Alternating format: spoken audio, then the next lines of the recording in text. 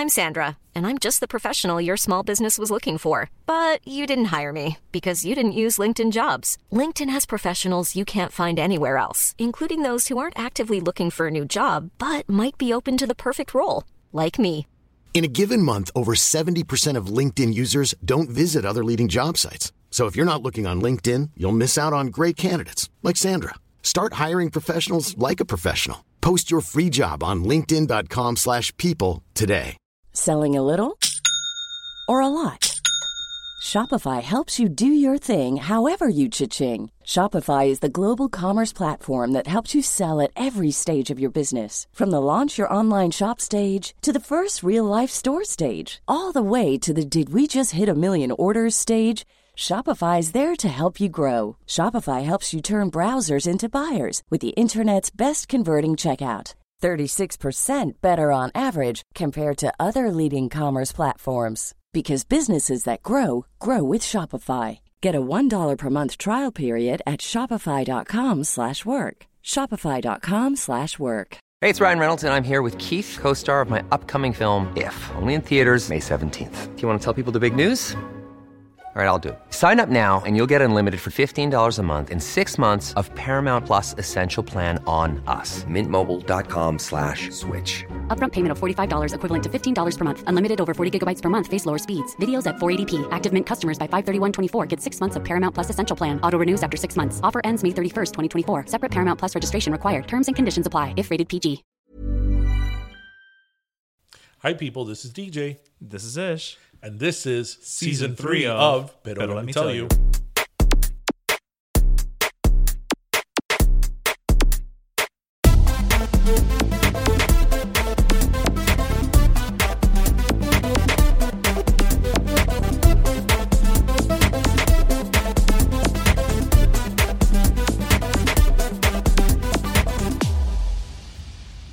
I have no idea why. Right now, running through my head is the end song from the first High School Musical. I don't know that song. We're all in this together. La, na, And together na, we're na, forever. I na, just na, made that up. na, na, na, na. Don't know why. Well, on that note, let's start episode 99. How is everybody? Well, you know, 99. It's Pero Friday, and we are all in this together. 99 episodes. Ooh, we got one more. I got 99 problems about a podcasting one. Well, it depends on the day. Yeah. This has been a particularly busy week for us. It has. In a good way. In a good way. So let's just disclose it now. And welcome, everybody, to episode 99. 99, yes. Happy Friday. Happy Pero Friday. Happy Pero Friday. It's, we're a week away from our 100th episode. So let's just, put it out there. The elephant in the room. The elephant in the room. So we have something special planned for our 100th episode. It's just not going to be the on our 100th 100th episode. Yeah. Because due to different commitments that we have with, people we've interviewed or are going to interview and different, scheduling conflicts. Scheduling conflicts that we have. Mira, pero let me Look tell at you us, we have scheduling conflicts. Mira pa ¿Qué nos iba a eso. decir 3 años atrás? That we were going to have scheduling conflicts. And due to some scheduling conflicts, as well as some personal commitments, we are not able to do for our 100th episode what we'd like to. What we want to do for our 100th episode. So we're probably going to have our 100th episode celebration in either episode 102 or 103. In true Miami fashion, tarde. Fashionably late. Nada llega a tiempo. So we are going to have it. And Yes. it's going to be a lot of fun. We are certainly going to have it. But it's just not going to be on the 100th episode. It's not going to be the 100th episode. But, I mean, we've got a lot of cool stuff coming up. We're going to have you more information about the 100 asterisk episode, kind of celebration, whatever. But there will be something. There will be something. There will be I mean, something. as we said last week, we're going to be at Carnaval on the Mile, March 7th and 8th. We're actually doing something with, we're not going to reveal too much yet, but we're doing something with the Youth Fair. Well, they don't call themselves the Youth Fair anymore. Oh my God, we sound like celebrities when they go on they're talk the fair. shows. Oh yes, I'm doing a things to movie. plug. I'm doing a movie with so and so, but I can't talk about it. No, because I haven't finalized the details yet. That's why I don't want. Yeah, Meryl Streep is coming on, pero let me tell you, but we can't talk about it. She probably speaks Spanish better than us. She probably does. She probably does. She can do anything. And she could probably do every single accent there is of in all Spanish-speaking countries. Like, you want all Uruguay? Okay, Uruguay. Here you go, Meryl. Yeah. And she would choose to do like a You want Uruguayan Argentina? accent Here from you like go, some Meryl. town on top of a mountain somewhere. Yes, like from a little pueblo remote, in like somewhere. 12 people live there. Yeah, it's like I could speak that, Meryl. Of course I can. I'm Meryl Streep. So yes, we there's- have yeah. a lot of fun things ahead. Yeah, we so got a bonus episode coming up this week. Yes, actually, let's talk about the bonus episode now. Abso-friggin-lutely. So let's just get all this out of the way. Yeah, let's So, housekeeping. as you guys know, one of the things that we pride ourselves the most is that we drop a new episode every Friday, and we're very proud that in the 2 years we've been doing this, we've been consistent, super consistent. We figured out a way to do it. Personal and professional. Be damned. Personal, professional. Scheduling conflicts. Yes. Despite of. Yeah. But we're actually going to have a bonus episode that's going to drop on Tuesday, correct? Yes, it is. Because we have so much content and so much stuff that we want to share with you about Carnaval and about, Carnival some really cool on the Mile people. and just things that we really want to talk to you guys about that it's not going to fit in one episode. Right. So unless our episode is 3 hours long and no, we're not going to do that. So we thought, it would be great if we have a bonus episode where you guys can just, the whole theme is going to be of Carnaval and the origins of it and what it means and the different people involved in it, from the artists to the musicians. Mm-hmm. So it's going to be a lot of fun. Yep. And that's going to drop on Tuesday. Yes. So you're going to get double the pleasure, double the fun with Pero, let me tell you. And Carnaval. I don't know. I could have figured out. But yeah, it's going to be it's really going to be heavy on interviews. That episode, it's just talking to some people who are involved with the festival, with the Carnaval. Mm-hmm.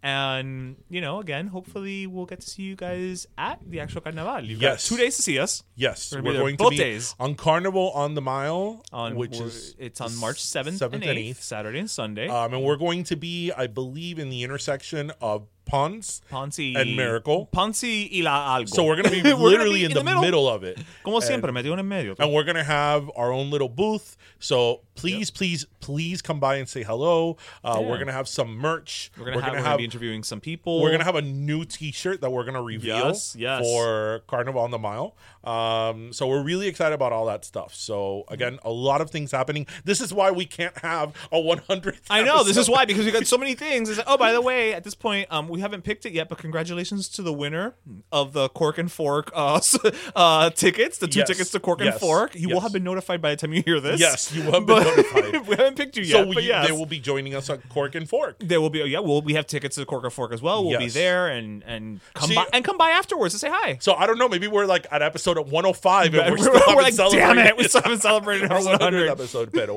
bueno, let's get into our scheduled episode 99. Let's focus on 99. So, ¿qué tú me dices a mí? Ay, Dios mío. Es que ya sé dónde va esto y me tiene engrifado. Perro comunista, como dice my dad. Roberto, is that El you? Perro comunista. The Bernie Sanders. I just felt like the soul of your father coursed through this room. El perro. Well, you know what my father said about him? Because when he said the whole thing about Fidel, my father actually gave a very good answer, very composed. He's like... When he said it this week. We'll get to it now. He's like, are you surprised? He's never denied who he is. This is true. I mean, this is true, and so I go ahead and I mean we've spoken about this before. So on yes, the show. we have spoken about it before. So as many of you may know, earlier this week, actually it was last Sunday, on 60 Minutes, Bernie Sanders stated that. That Fidel, Cuba was an authoritative government. They revisited previous comments that he had made. Which I think we had talked about here on the show. Mm-hmm. In 1985, he made a comment to Newsweek magazine, and this is on the record, that he was surprised that the administration at that time, which would have been the Reagan administration, was taken aback at the failure of being able to remove Fidel Castro from power, because what the Americans did not figure at that time was that Cubans loved Fidel because he changed society. He taught them how to read. I love that they keep coming back to that. Changed healthcare, and they loved him. Right. And you know what? I also take insult in that, because whoever says that makes it sound like if Cuba was like a wild, like a wild pack of animals, like cavemen, before the revolution, and he's Prometheus, and Castro was Prometheus who brought fire to the masses. He taught people how to read and write, like if Cuba was an island of analfabeto. Yeah, exactly. So anyway, he said that in '85, and now, and like everything on because of YouTube and all that, this had resurfaced. Right. Although you heard it here on Pero Let Me Tell You. We heard it here first. A few weeks ago that we had talked about it. We scooped Anderson Cooper. We scooped the Cooper. We scooped the coop. We scooped the coop. Anyway, this week on 60 Minutes, Anderson Cooper revisited that statement, and Bernie Sanders said that he stood by his statement. He said that yes, Fidel Castro was not a good guy. He was an authoritative government. But you can't deny. But there were some good people. You can't deny that he taught Cuba how to read, and literacy is good.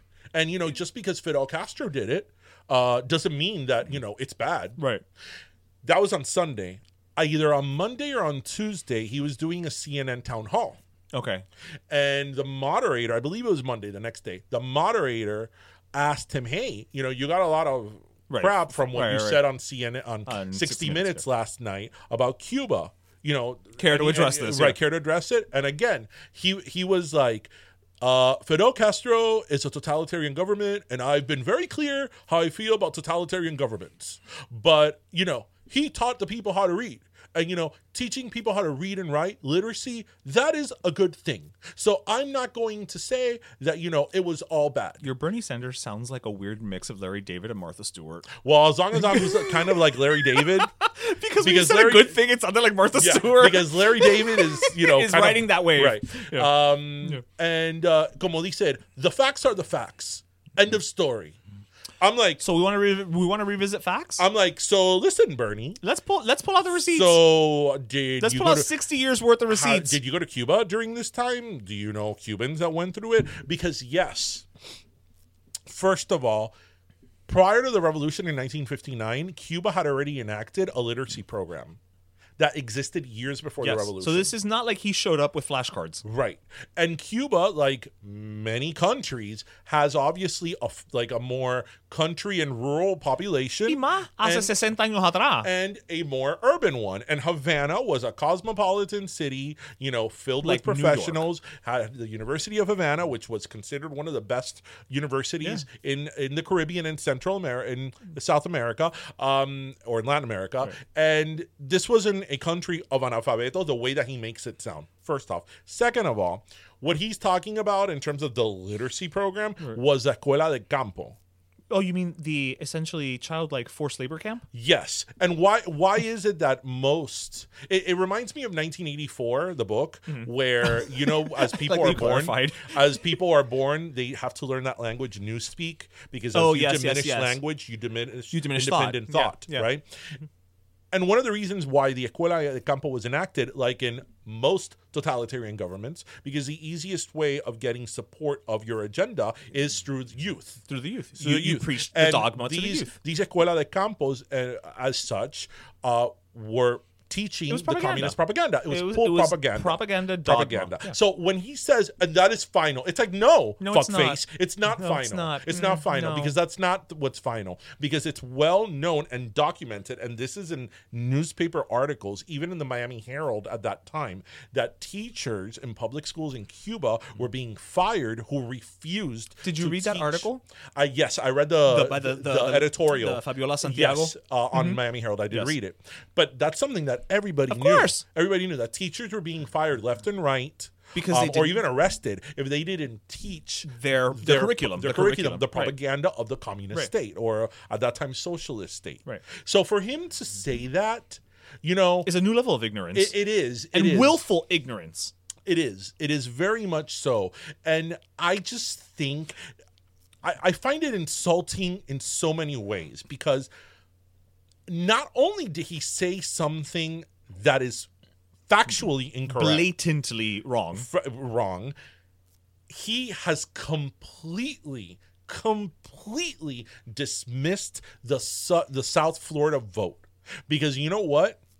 Yes, obviously, Cubans, you put the nail in the coffin. You weren't gonna get the vote from a certain fraction of you just of put the them, nail in the coffin. But you've now just you've stuck in that alienated hole. an entire You've just stuck in that community. hole. You know, Venezuelans. You Right. stuck in that hole because Venezuelans, you know, now are like allies of Cuba. Isn't he also like he doesn't exactly have bad things to say about the Sandinistas? No, he doesn't, and he has a Sandinista, and also South Florida because you know, no matter what country you're from in Latin America, We've all been touched by some form of that type of totalitarian government right? to a And degree. other people from Latin American countries who obviously know Cubans because Cubans are the majority here, know of the issues of Cuba and know of the horrible things that went on. La historia cubana. So this is like insulting to an entire demographic of people in an entire like location, which happens to be a swing state and happens to be one of the most important states in an election. But that is one of the reasons that I think actually your father's correct. Like I don't know why you're surprised, but I think that's why I'm surprised that he didn't in this day and age try to, I don't want to say back away from the comments, but try to diffuse the comments because he's in a position now where he could get the nomination. Because he really believes that. Fair enough, but from a political standpoint, I do give him credit in the sense for that, sticking to his guns. And you know that I watch all of this like a hawk. Yeah. He is very consistent with his message, whether you like it or not. And he's very authentic with what he is and what he represents. So, yes, my father is right. He's always shown you who he is. What's his saying? When somebody tells you who they are, believe them. it. He's never beat around the bush. He's been consistent with his agenda since he started the Senate. Yeah. He has been. So, yeah, like, I give him credit in that. You know, the man has never faltered.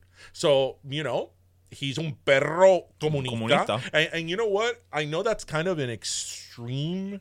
Right. And almost in jest. Right. Because he says, you know, socialism is not communism. Yeah, I know that socialism is not communism. But the socialism that he is embracing. But anybody... And I know that the socialism that he is talking about, the democratic socialism that he's talking about, has to do with the welfare state, right? The state of welfare within Social the United Security. States. That's right. Right. I know that. I know that doesn't have to do with constitutional rights and with civil liberties and stuff like that. But I know that. But the problem is, which we've talked about here before, you cannot, when you're talking about dictators and things like that, you cannot give them an ounce of credibility. Not an ounce. Because they spoke about this on The View this week. And all four ladies were who on had 15 fire. minutes. All four ladies were on fire. And Whoopi Goldberg said something that was very interesting. Whoopi Goldberg said, you know, you can't say, well, you know, Hitler was horrible, but he created the Autobahn, you know. He was a lovely painter. You know, he created the Autobahn, which nowadays is, you know, the highway system. Right. You know, the Nazis, you know, created what is in essence the modern day highway system. So, you know, yeah, they killed 6 million Jews. But you know, they created the highway. alleviated congestion. No, you don't say that. You don't say that. And Whoopi made a very good comment. She's like, that's like when the guy in the White House, because she refuses to say Trump's name, that's like when he said there were good people on both sides. Right. You know what? You don't say that because even if in the case of she was talking about Charlottesville, even if there were people who were legitimately arguing the whole issue with the statutes, whether they should be there or not, you cannot give any sort of validation to a side of white supremacists, even if there are people who are in there who are not white supremacists. You just can't. So you can't give a murderous dictator any ounce of credibility. You can't. And that's why people take this so seriously. And what Whoopi Goldberg said on The View, which I thought was great, she's like, you know what? Everybody has their own thing. And you know, obviously to a Jew, you mention Hitler and it's very offensive. Right. But to a Cuban, you say this and they're going to find it as offensive because they had to leave their home and leave everything behind. So to them, him saying something like that is as offensive. Yeah. And I was like, whoa, Whoopi, perfectly said. Well, you know, Whoopi's our girl. You know, she was friends with Celia. Yeah. So, you know, there's a little bit of, but to your point, if it's like, you know, Whoopi Goldberg couldn't be further from Hispanic if she tried, but maybe because of her friendship with Celia, you know, it's what you were saying earlier, where like when you know the struggles of a certain group of people, you're informed. You're informed in a way that puts a face on something, and I think that, you know, when you've got all these Bernie bros or all these people just like blindly And again, I do not care for Bernie Sanders at all. I love the dichotomy that it's like, 22-year-olds are all about like this. How old is he? 204? He's 78. Close enough. Like, oh, well, and it's like, but because I think, again, I know people are upset on both sides and blah, blah, but it's this idea of just like, oh, I know I'm generalizing it, but like, I want free shit, quote unquote. It's not even that. It's I mean, to the point where they don't recognize certain elements of like, look, dude, certain things just aren't gonna work. If a president, if anybody goes into office and says they're going to wipe out student loans, I'd be the first one to be like, That's true. That's true. I own my soul to student loans. It's true. And right? you still have to pay interest on your soul. Yes. Yeah. Right? Yeah. And high interest. And high interest at that, yeah. And even I know that's something realistic. that to me, when he says that, sounds very appealing because he's talking to someone like me. Right. But I am... What's the reality of that? How are you going to pay for that? How are you going to do that? I don't think everybody should have free college. I think the tuition of college should be reduced. Right, it should be more affordable. It should be more affordable. There should be certainly more opportunities for people of lesser income to pursue an education. Certain types of people to have greater pathways to college. But I don't think people that are rich should go to college for free. Why? And also, people and not to get too heavy into agenda in politics, right. People bitch and complain about taxes now. Do you know how much your taxes are going to go up to pay for all these plans? Because all these the mundo supports everything until they have to pay for it. All these democratic socialist countries that he talks about in Europe, like Denmark and Norway. The population is like a third of what it is here. A third. The population of Denmark is it's between 3 and 4 million people, right? And yes, the life index there is very high, and people are very happy, and the services there are great. There is free college, there is free healthcare, and it's wonderful. But you're talking about a country of 4 million people that, most importantly, has a homogenized society. True. Right? True. Because these are not countries that have high immigration situations, diverse societies like we do. Right. And we know that what fits for one group of people doesn't fit for another. So how are you going to implement that in a country of 350 million people because I think last count we had about 350 million people of different walks of life, of different incomes, of different, all sorts of races, ethnicities, all these caveats, religions, all that. I mean, so that's why politics. I've always loved politics, but I don't necessarily believe everything I hear. You shouldn't. So to me, it's like, okay, which one of these people makes the most sense that could kind of the most realistic, quote unquote, and again, I've said this many times on the show. I'm a Democrat. I'm a liberal. I think I'm as liberal as they come, pero no. I don't feel the burn. I don't feel the burn. No. Especialmente después que es un perro comunista. No. Perro comunista. There's like 18 R's in there. Minimum. You know what though? But seriously, like let's try to remove our bias from this, which is impossible. But fine. But it is almost shocking to me that in 2020 there is a presidential candidate talking about some of the good things that the Castro regime did. Like stop and think about that. Like just on its own, independently. Like, you know what? In this political climate, nothing surprises me. Nothing surprises me. Nothing surprises me anymore. Como dijeron on The View, they were like, "Oh, are they going to say that Mussolini was great because he made the trains run on time?" Like. Everybody loves a punctual train. Meanwhile, they were killing and slaughtering Jews in Italy. But the trains got there on time. The trains got there on time. I mean, aquí las guaguas no llegan a tiempo ni a cojones, pero, priority. Yes. The Cubans were being slaughtered, sent to jail for dissidents, but they could read. But they could read when they would get the notices from the jails about their family being incarcerated. Exactly. So, they didn't have to wonder where their family was. Right. They could read. So anyway.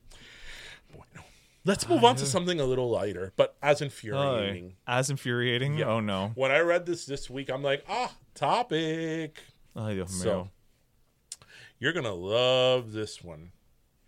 Did you hear? Actually, hold on. Because I need the number.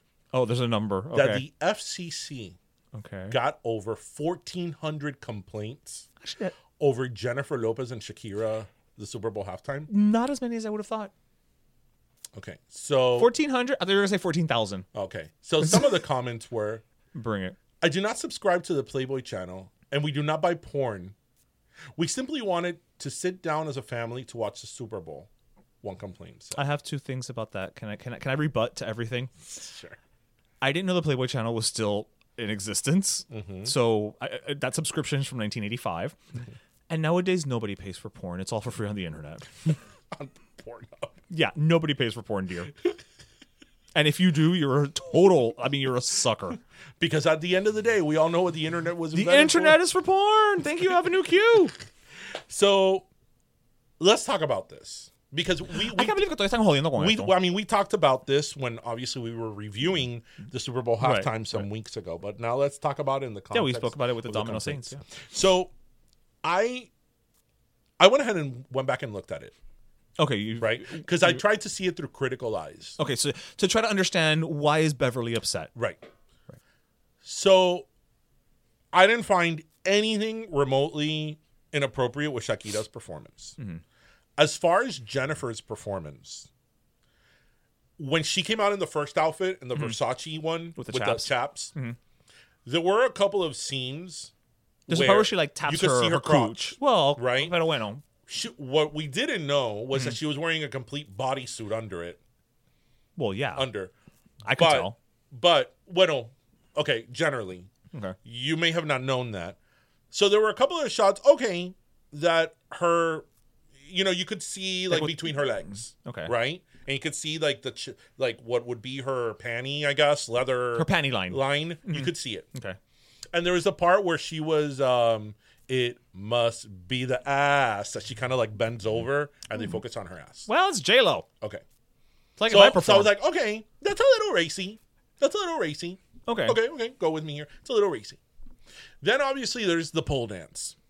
And I kept looking at the pole dance. And I'm like, the pole dance is racy because she's on a pole.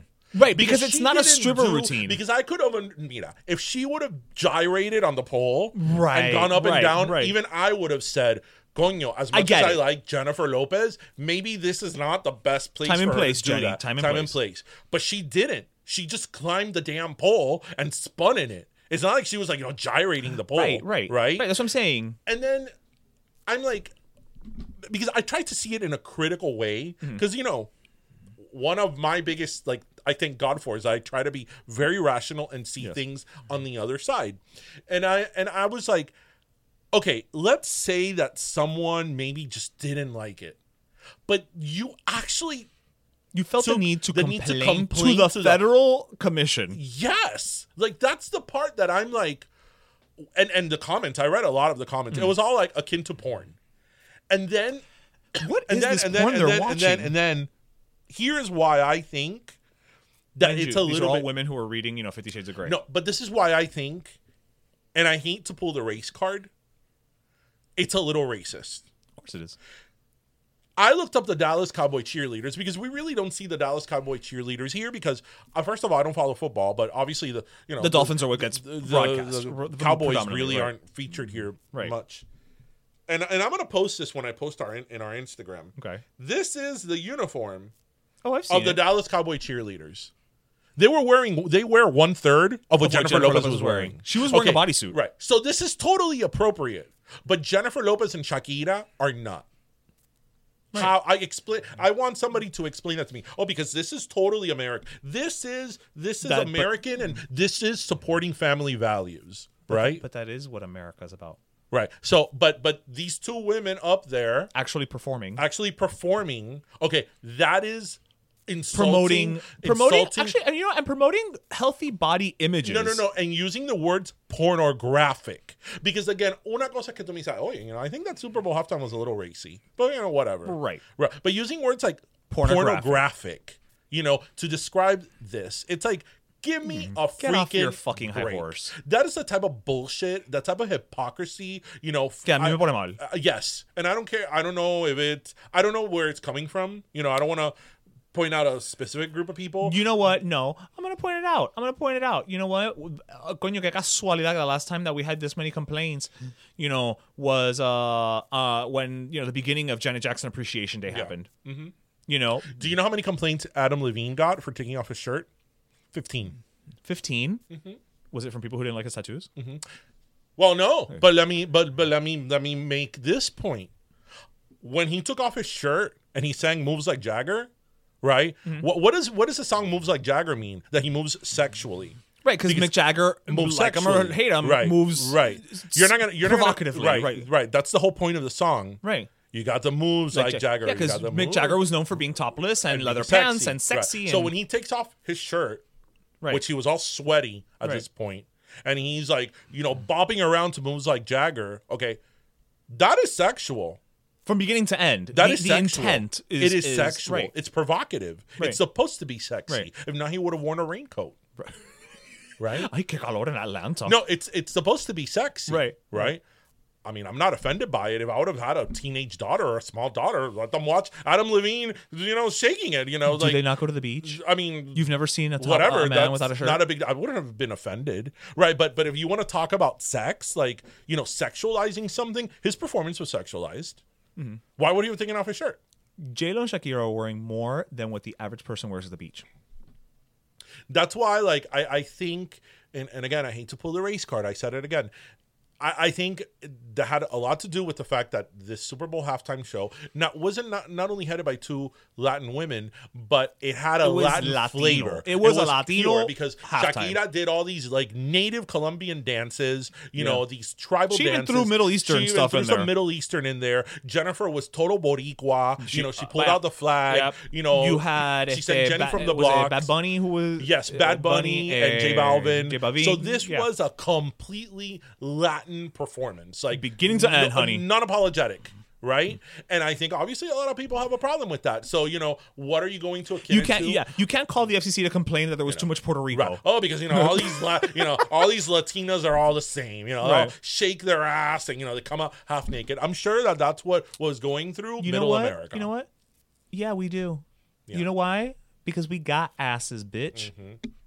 All right. And we don't have to move like Jagger. We don't have to move like Jagger. You know why? Because we can move like Celia. Mm-hmm. And we can move like Charo. I just think, again, it's this whole, cancel culture and complaint culture. Coño, if you didn't like their performance, just you didn't like shut up and just don't like it. I didn't like Maroon 5's performance. Remember when we were watching it? I'm like, this fucking sucks. I was like, this is one of the worst halftime shows ever. But whatever. Shut your trap and when that's it was over, I continued picking with your life. You went on with your life. I continued stuffing my face with pizza rolls. Ay, qué rico. No, I want pizza rolls. We haven't eaten yet. I'm so hungry. So anyway, let's take a break. Oh my god. Yeah, let's and hear from. Oh god. Yeah. No, I'm thinking of pizza rolls and hear from our sponsor. Yep. We'll be right back.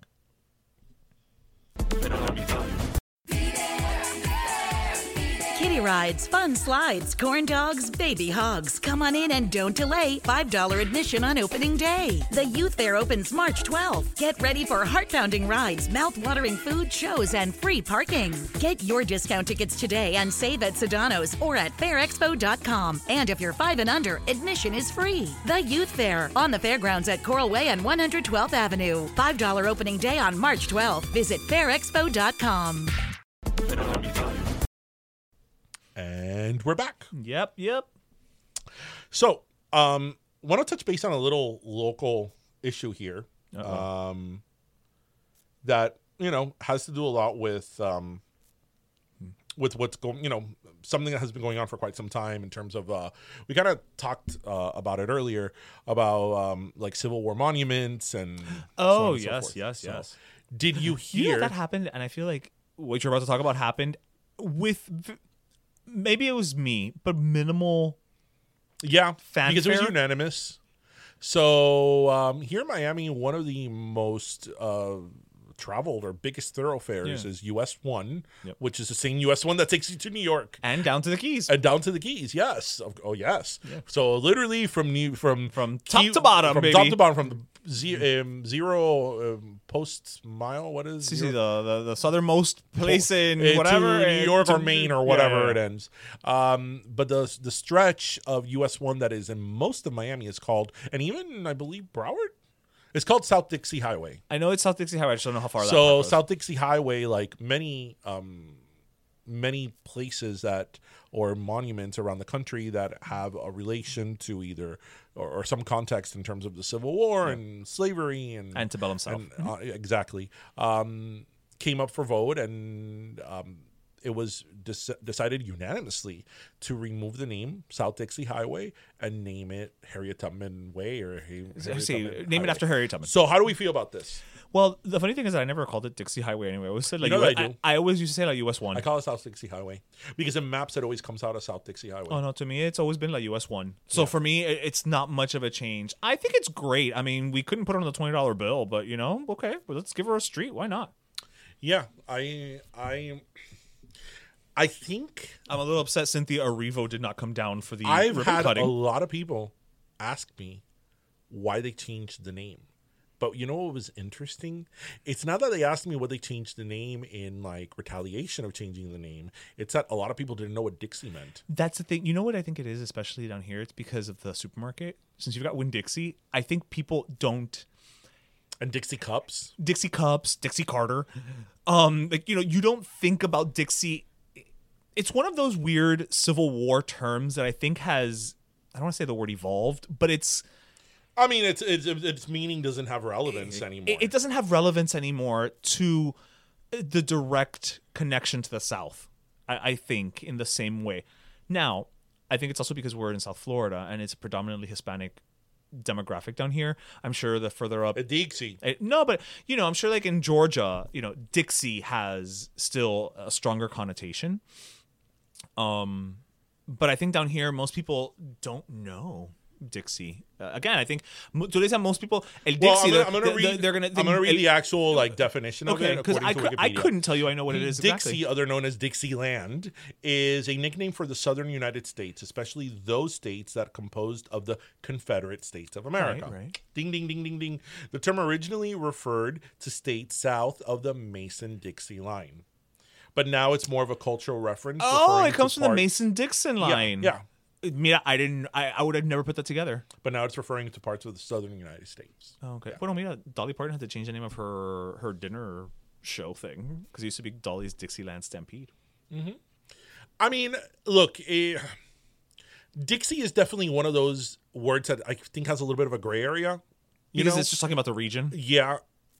But you know what? I don't have a problem with them changing it because even if it's just talking about the region, it's still something that stirs up a lot of negative emotions in a lot of people, rightfully so. Mm-hmm. And you know what? It doesn't hurt to change it especially to somebody who really deserves a street, some recognition, recognition, like Harriet Tubman. Absolutely. So I'm totally for Harriet Tubman Drive. Ahora, how the GPS is going to pick that up?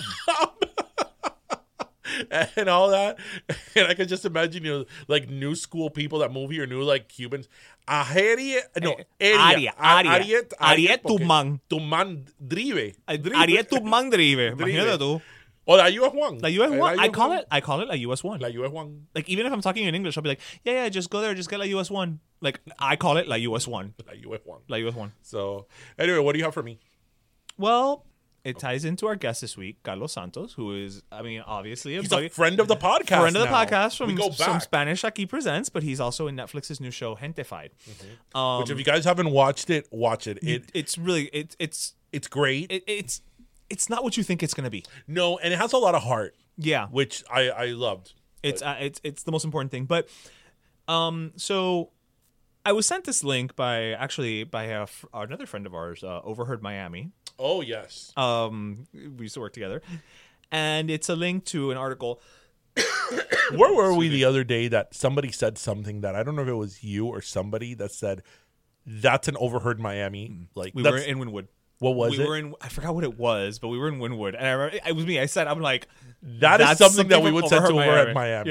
Yeah. Did you see, okay, before you get into that, did you see the meme? I got to post it that is, I think, hilarious. That it says, to make it in Miami, you got to have 2 jobs and a little side of fraud. Where's the lie, though? Where's the lie? Anyway, go ahead. Where's the lie? So he sent me this thing. It's an article from The Federalist. Mm-hmm. And the headline is 98% of Latinos don't want to be called Latinx. And so I bring it up because obviously that's a big thing, with Gentefied taking place on the West Coast. And as when we were out there on the West Coast, Latinx is, I think it's taking root more in the quote unquote woke areas, shall we say. But so this was based on a nationwide poll done by... Was most of the polling done in the East Coast, especially in South Florida? Because as we discussed here, that term doesn't exist. So it was done by Think Now Research, which conducted a national survey of Latinos to discover Hispanic sentiment toward the term Latinx. So respondents were presented with 7 of the most popular terms used to describe their particular demographic. So the terms included Hispanic, Latino/Latina, Chicano/Chicana, Latinx, American, my country of origin, so either Cuban, Mexican, Puerto Rican, or my country of origin plus American, Cuban American, Mexican American, etc. It was a poll of only 508 people, so it's not like it was a huge, sample size.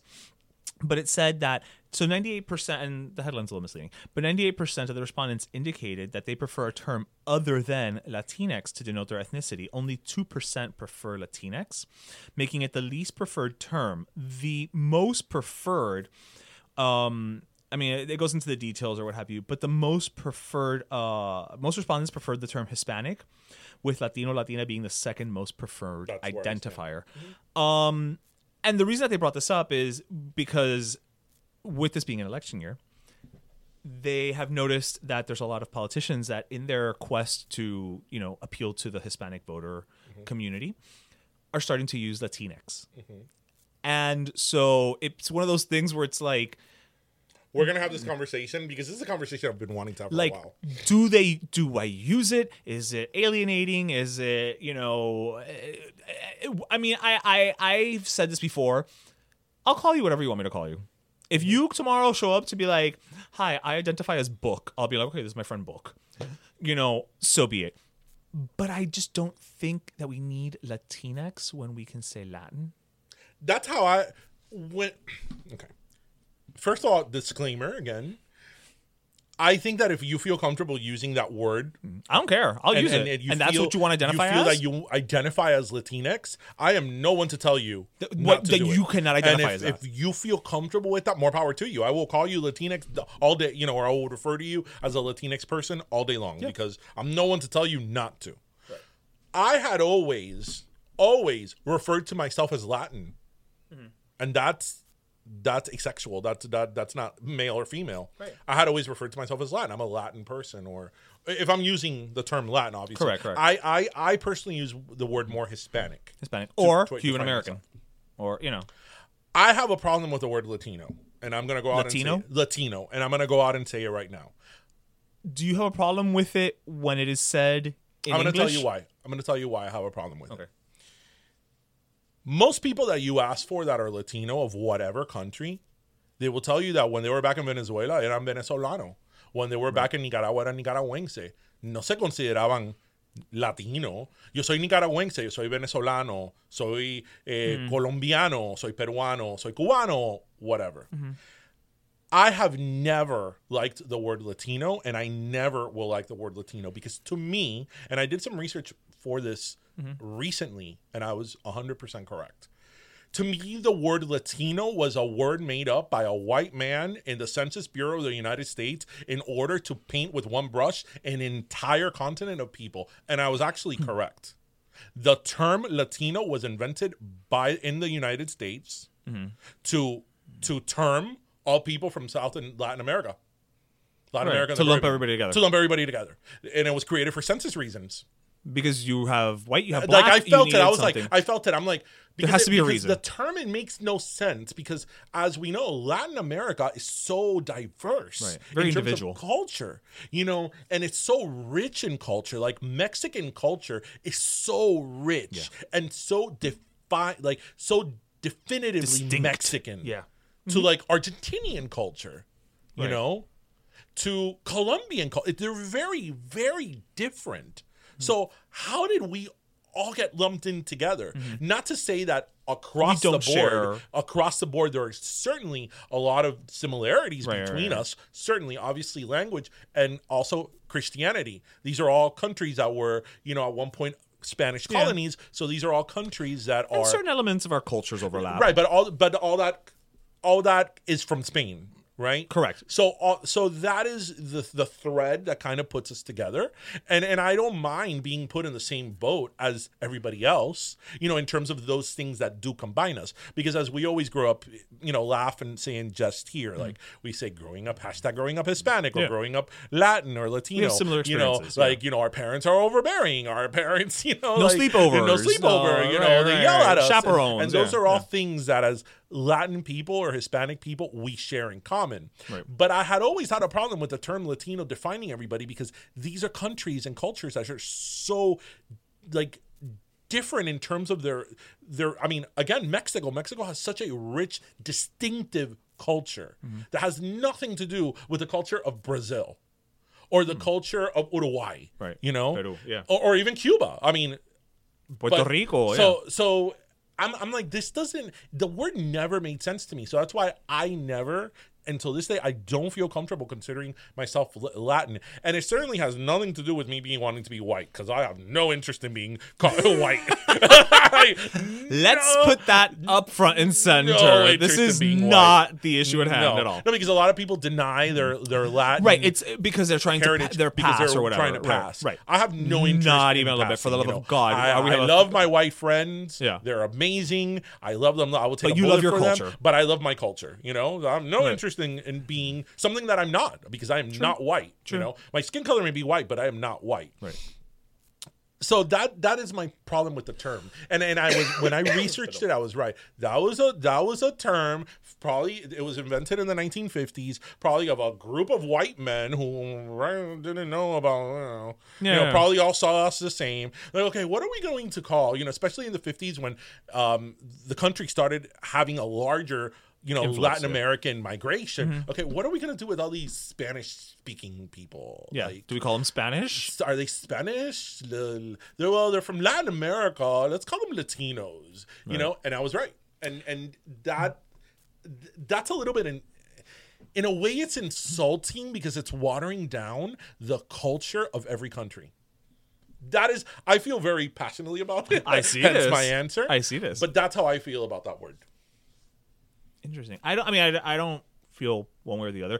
I too prefer Hispanic, and I don't know why. I've never been able to put my finger on it. I think a big part of it is just because I don't speak Latin. Well, Hispanic, the actual definition of a Hispanic are people from countries that speak Spanish.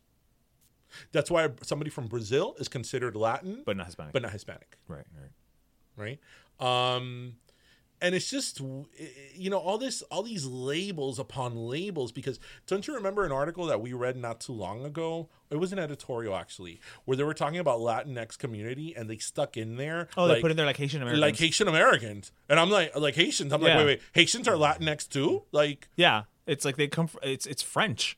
Yeah, exactly. Haitians are based on France, they're French. Right. Which, their culture, fine. If we want to get technical, yes, they're all from the Romance languages. Yes, they all stem from Latin. But so what? Italians are Latin too. Yeah, but then that's why. Where does it end?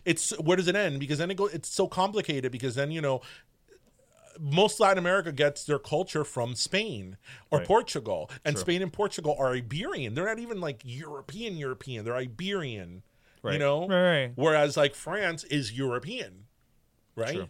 And you know what, and that's why it's the United States is so gung ho on labels. We love to put labels because ahora the same goes to Europe. In Europe, you're European. Are you gonna mean to tell me that somebody from Spain is the same European as French, as somebody who's German? German. I mean, you put a German and a Spaniard Dutch. together, Dutch. I mean, things are gonna get interesting really fast. You mean that somebody from Romania is the same, is European the same way that somebody from Portugal is? Come on. Yeah. But that's, I don't know. The United States is obsessed with labels. You have to fit into a box. We love to quantify everything. And because we hate boxes. We have a T-shirt that's Coño, oye, te la comiste. I did a full circle on that. Te la one, baby. comiste, vaya. Te la comiste. That is some Thalia level promotion going on right Wendy there. Williams Yeah, Wendy Williams. Promoting our like brand. 12 things. I'm the brand. The brand. You're the brand. The brand. No. That's joking around. We have a T-shirt that's coming out very soon. That actually, is, as we said earlier, it's going to premiere on Carnaval on the Mile. Carnaval on the Mile. That it has a little bit to do with what we were just It's a little talking tongue-in-cheek about. of all this. What we were talking about. So, But, bueno. Going now to our interview. Also tongue-in-cheek, not so much tongue-in-cheek, but embracing the full the full individuality of it and the nuances. I mean, again, it was so nice of Carlos to sit and chat with us. Because Carlos is a busy boy. You want to talk about a whirlwind tour? When we interviewed him, it was maybe like 2 days after the show had premiered. He literally flew in like that morning, met with us that night. The next day, he had a full press junket with like, I don't know how many people here in Miami, was getting on a plane to go to New York. Then like the next day, he was going to be in DC. Oh, so I think he's still traveling. He still hasn't made it back to Los Angeles as of this recording. Yeah, it was so funny because like I was like, Coño, we had a little bit of time. I would have totally taken him. We should have taken him to like sandwich. Yeah, totally. I was like, Carlos, you got to try the Cuban sandwich. Yeah, comes a sandwich, you know. He didn't even have time to breathe. But he was kind enough, and we really appreciated to sit down and talk to us. So without further ado, here is Carlos Santos from Spanish Aquí Presents, because that's where met him. That's true. And now from Netflix's Gentefied. Yep, enjoy mi gente. Caballero, it's time for Carnaval Miami.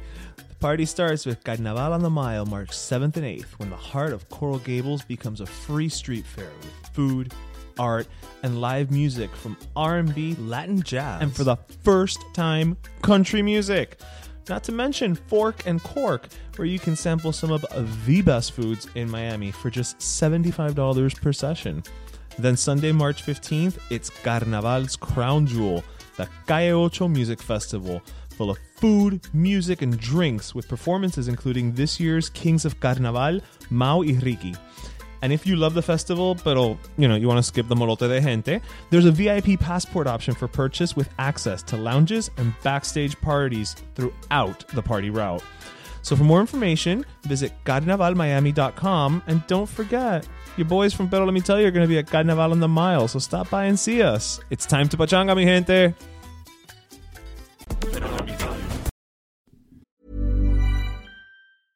Selling a little or a lot? Shopify helps you do your thing however you cha-ching. Shopify is the global commerce platform that helps you sell at every stage of your business. From the launch your online shop stage to the first real-life store stage, all the way to the did we just hit a million orders stage. Shopify is there to help you grow. Shopify helps you turn browsers into buyers with the internet's best converting checkout. 36% better on average compared to other leading commerce platforms. Because businesses that grow, grow with Shopify. Get a $1 per month trial period at shopify.com/work. Shopify.com/work. Millions of people have lost weight with personalized plans from Noom. Like Evan, who can't stand salads and still lost 50 pounds. Salads generally for most people are the easy button, right? For me, that wasn't an option. I never really was a salad guy. That's just not who I am. But Noom worked for me. Get your personalized plan today at Noom.com. Real Noom user compensated to provide their story. In 4 weeks, the typical Noom user can expect to lose 1 to 2 pounds per week. Individual results may vary. And we're back.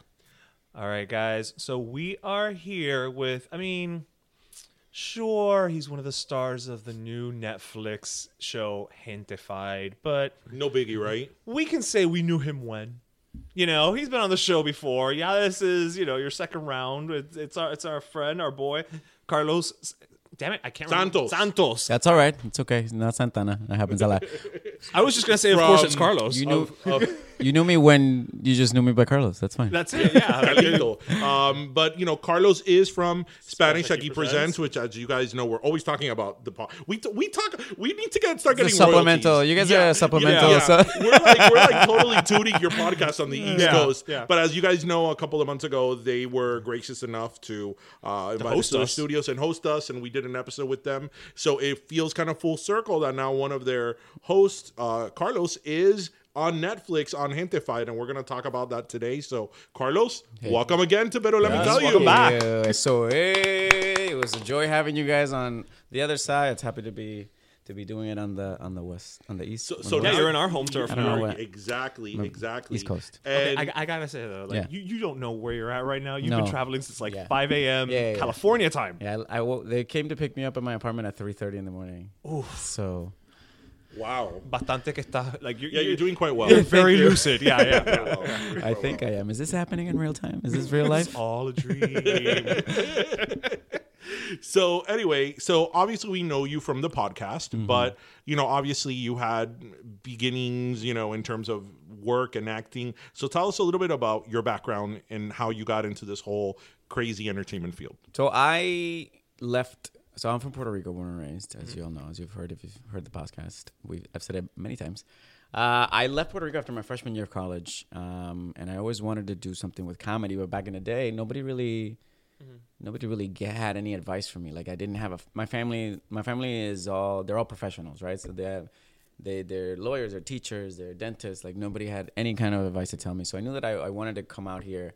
So I ended up in Fresno.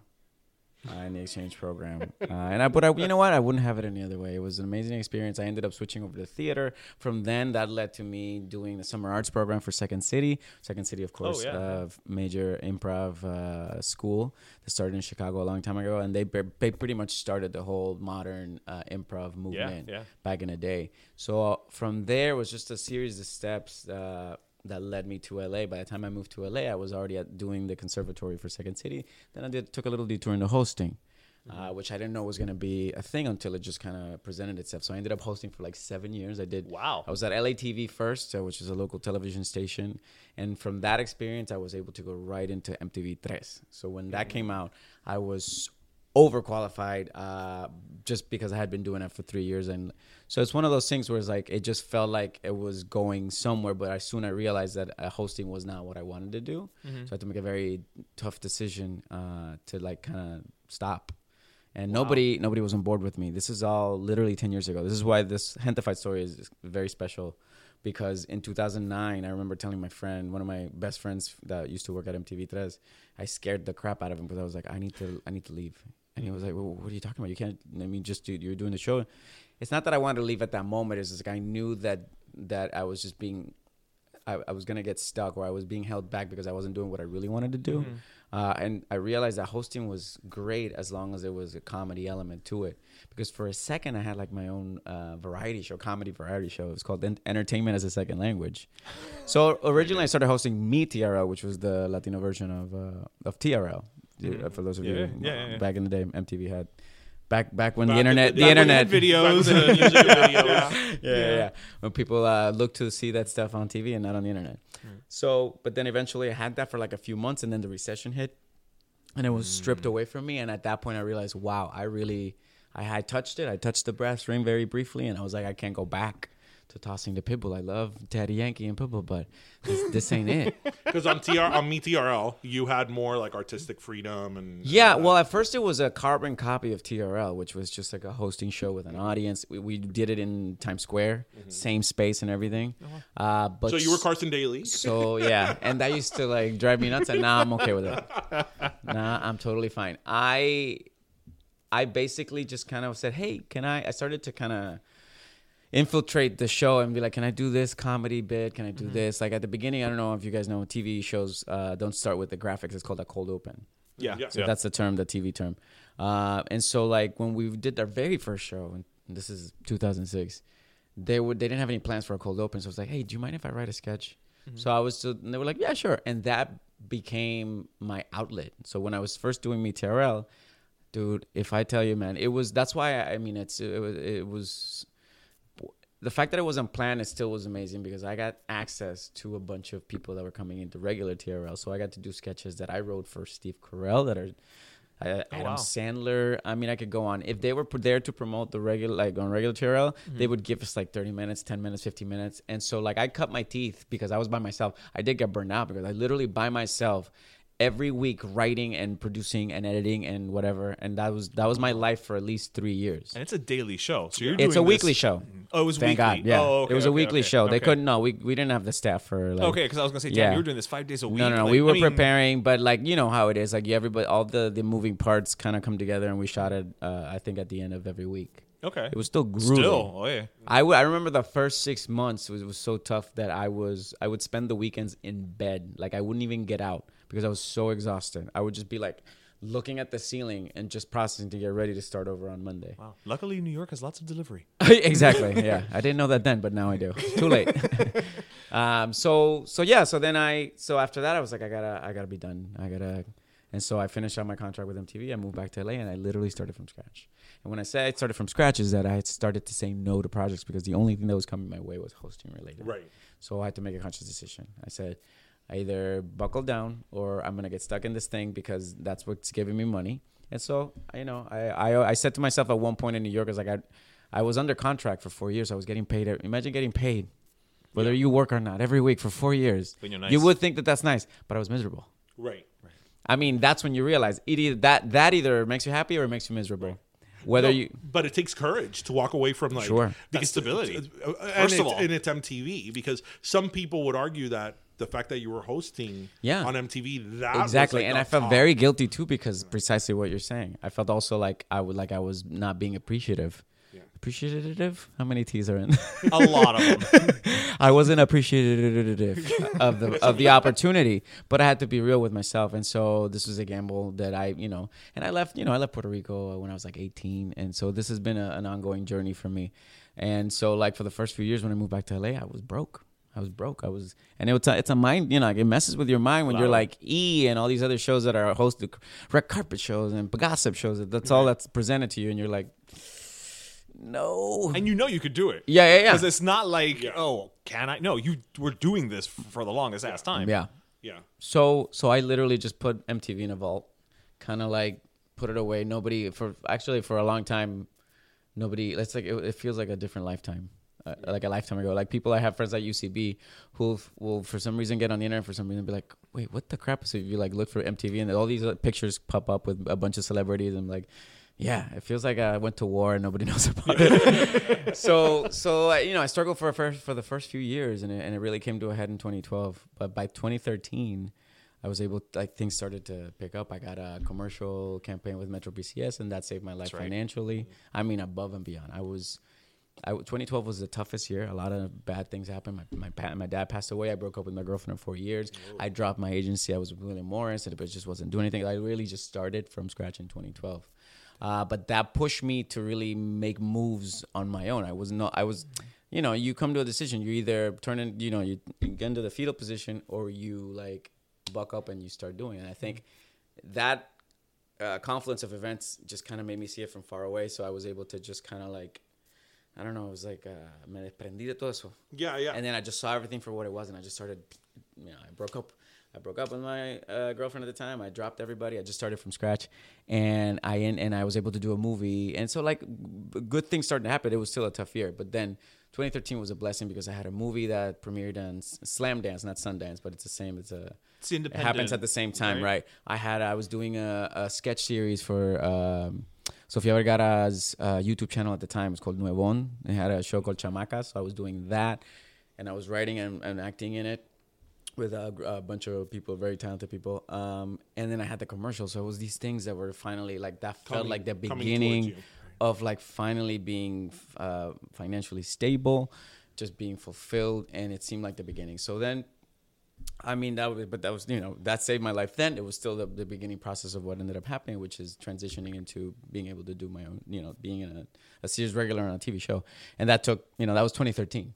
So then I just kept doing a lot of UCB. As you all know, I started UCB when I was in New York, and then I was able to organically kind of start taking classes, and I started doing shows with Riza and Tony and Oscar, and it just kind of fell together. And then when we started doing Spanish Aquí, I think things kind of like blew up in a really positive way. And I really feel like Spanish Aquí Presents really set the course in 2018 when we started. because by the time last year happened, I got representation that I already knew about Spanish Aki Presents. Oh, okay. So it helped open a couple doors. Even the show Gentefied, the creator, one of the creators, Marvin, he basically is a friend. He's a friend of Spanish Aki Presents.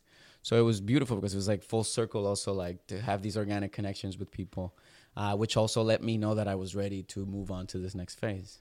And so I had the best, pilot season, which for those of you who don't know, pilot season is at the beginning of the year. All the actors go out for all the new shows that are going to be considered for that season. And it's a frenzy, as you all know. It's not easy. A lot of people suffer through pilot season. It's like foolhardy. Like people get all like worked up, and then they get nothing, and then the year passes, and you're like, all right, let's go. Here we go, pilot season again. We hear that sometimes people audition for so many pilots in one season that they kind of forget which character they are. It's like supposedly crazy. If you get lucky, then you get auditions. Sometimes you don't get anything, and then the worst part is when you're hearing about everybody auditioning for pilots. You're like, oh, you got an audition for that? Oh, cool. Is it still as crazy though? I mean, considering that now we have almost like year round with all the digital, I would think it's different. No, it's gotten a little bit different in terms that it gets like spread out a little more. But at the end of the day, this is an old school network format. The pilot season process is the networks are still doing it to a certain degree. The good thing is because of cable opened it up for more. Now with streaming, it's not necessarily, but there is still a mad rush that happens between March and April and May where people are going out. And last year, I mean, I went out for the first time and I had new representation and I went out for a bunch of things, and it was just the first time I felt really like I was taking a bite out of pilot season, and I ended up with the show. Did you ever audition? Because I love to hear when people like their success stories and they land that great role in that great show. I like to hear their like horror stories in terms of pilots. Oh my God. Did you ever have any like pilots that you actually got and did that you're like, this is crap? Well, I got lucky that this is the first show that I've ever gotten. Oh wow. I mean, it took a long time. Yeah. But I think that's the best way to describe my life. My career and my life has always been like, it might have taken longer, but when it does happen, it's very meaningful. I got close. I tested for pilots. I got really close to it. Actually, the horror story that I'm about to tell you happened within a week of auditioning for Gentefied. I was actually testing for an NBC comedy pilot. Oh. And I got really close, and I was doing a chemistry test. This was a Monday, keep in mind. And so it was second lead. So it was there was a girl lead, and so I was going in to do a chemistry test with her. And it was terrible because for some reason that girl, I don't even remember her name, and I don't want to, was just like not about it. I don't know for whatever reason she didn't want to like. Usually when you do chemistry tests, right, you try to meet the person, you try to talk to them, you try to maybe go over it, and she was not having it. I saw her for the first time when I went into the room, and immediately I was trying to be friendly. But the point is that I completely bombed this chemistry test, and it shook me. Because for the first time, it had nothing to do with me. It was somebody like sabotaging my audition. So I was so like out of it. I literally went to bed like at 9 and I didn't wake up till the next day because I was so mentally exhausted. So that was on Monday. Then Friday, I get a producer session which is after you do a first audition, you get a call back and then a producer session. I went from one audition to a producer session. I'm giving you a lot of information. I hope you're catching up. It's an audio medium. Without you talking, we've got nothing. So okay, you know this, man. Come on. No, but I feel like I'm talking a lot and very fast. Let me know if I need to slow down. And so anyway, so Friday I auditioned for the producer session, and then I got a chemistry test for the following Monday, and it was the complete opposite. Yeah, it was the complete opposite. So that is to say, I had the worst experience one Monday, and I had the best experience the Monday after. And I got two chemistry tests with JJ at the time. I mean, we were all meeting, and immediately we just felt like we had immediate chemistry, and it just worked out really well, and it really felt like something. But still, it was still a battle because obviously this is my first series regular role. I only had a couple co-stars and guest stars in my belt. So Netflix was like, wait a minute, I don't know. Let's bring him back. And rightfully so. I mean, I'm saying that. I'm not saying that like how dare you? It's legit, yeah. Yeah, when you don't have credits, like usually industry needs to know that they can vouch. If nobody can vouch for you, which is what happens when you have credits, everybody, they're investing in a project and they want to make sure that you're going to do it well. It's a reference. Sure. Yeah. So I ended up going back a bunch of times, and they kept calling me back, and I was like, okay, let's go the whole time. I must have gone like 5 or 6 times. to convince them. And But these thankfully, were like auditions, like read throughs. yeah, these are all like sessions with they were either chemistry tests or I was just reading in front of the camera. So the good news is that every time that I kept coming back, I was getting more and more comfortable with the character. Because a lot of times actors don't. Oh, I didn't realize that, but it also makes a difference when you spend more time with the character because it lives with you. Claro. Sometimes you're doing an audition, you have less than 24 hours to put something up. And it's not easy. I mean, you can be a good actor or whatever, but there's something about living with a character long enough that you know exactly what they do. So I was able. It actually made it easier or better. And the production team, I was able to show them not because it's usually divided between networks and the producers, right? Right. That's what when you're testing. Then I'm giving you a lot of lingo. So the producers were on board, and I could feel that. But clearly, the network, which in this case is Netflix, needed to be convinced. And so it was. That is to say, I wouldn't have it any other way because I really feel like where I'm standing right now, I fought the crap out of it. Yeah, right. There is never a doubt in my. I mean, there's no like, oh, he got lucky. No. Oh, no, hey, no, that's no, the hey man, that's the lottery. Nope. No. I stand here before you with a plate of salmon that I just ate. And it looked delicious. It was so good. It looked really good. No sé si el hambre que yo tengo, but it looked really good. But yeah, no, I mean, I was just listening actually to the episode where you interviewed the exec producers, and frankly, I think you got it just because you are the made-for-TV Marvin. So just to bring it back, I call back. Yeah. But so. Like I said, I've seen the first episode. Haven't had a chance to see the rest of it, so sorry ahead of time. But I will say, kind of love your character. Yes. Because I feel like Chris, obviously you're the entry character, right? It's like through Chris, we're learning about this whole family and the dynamic and all that.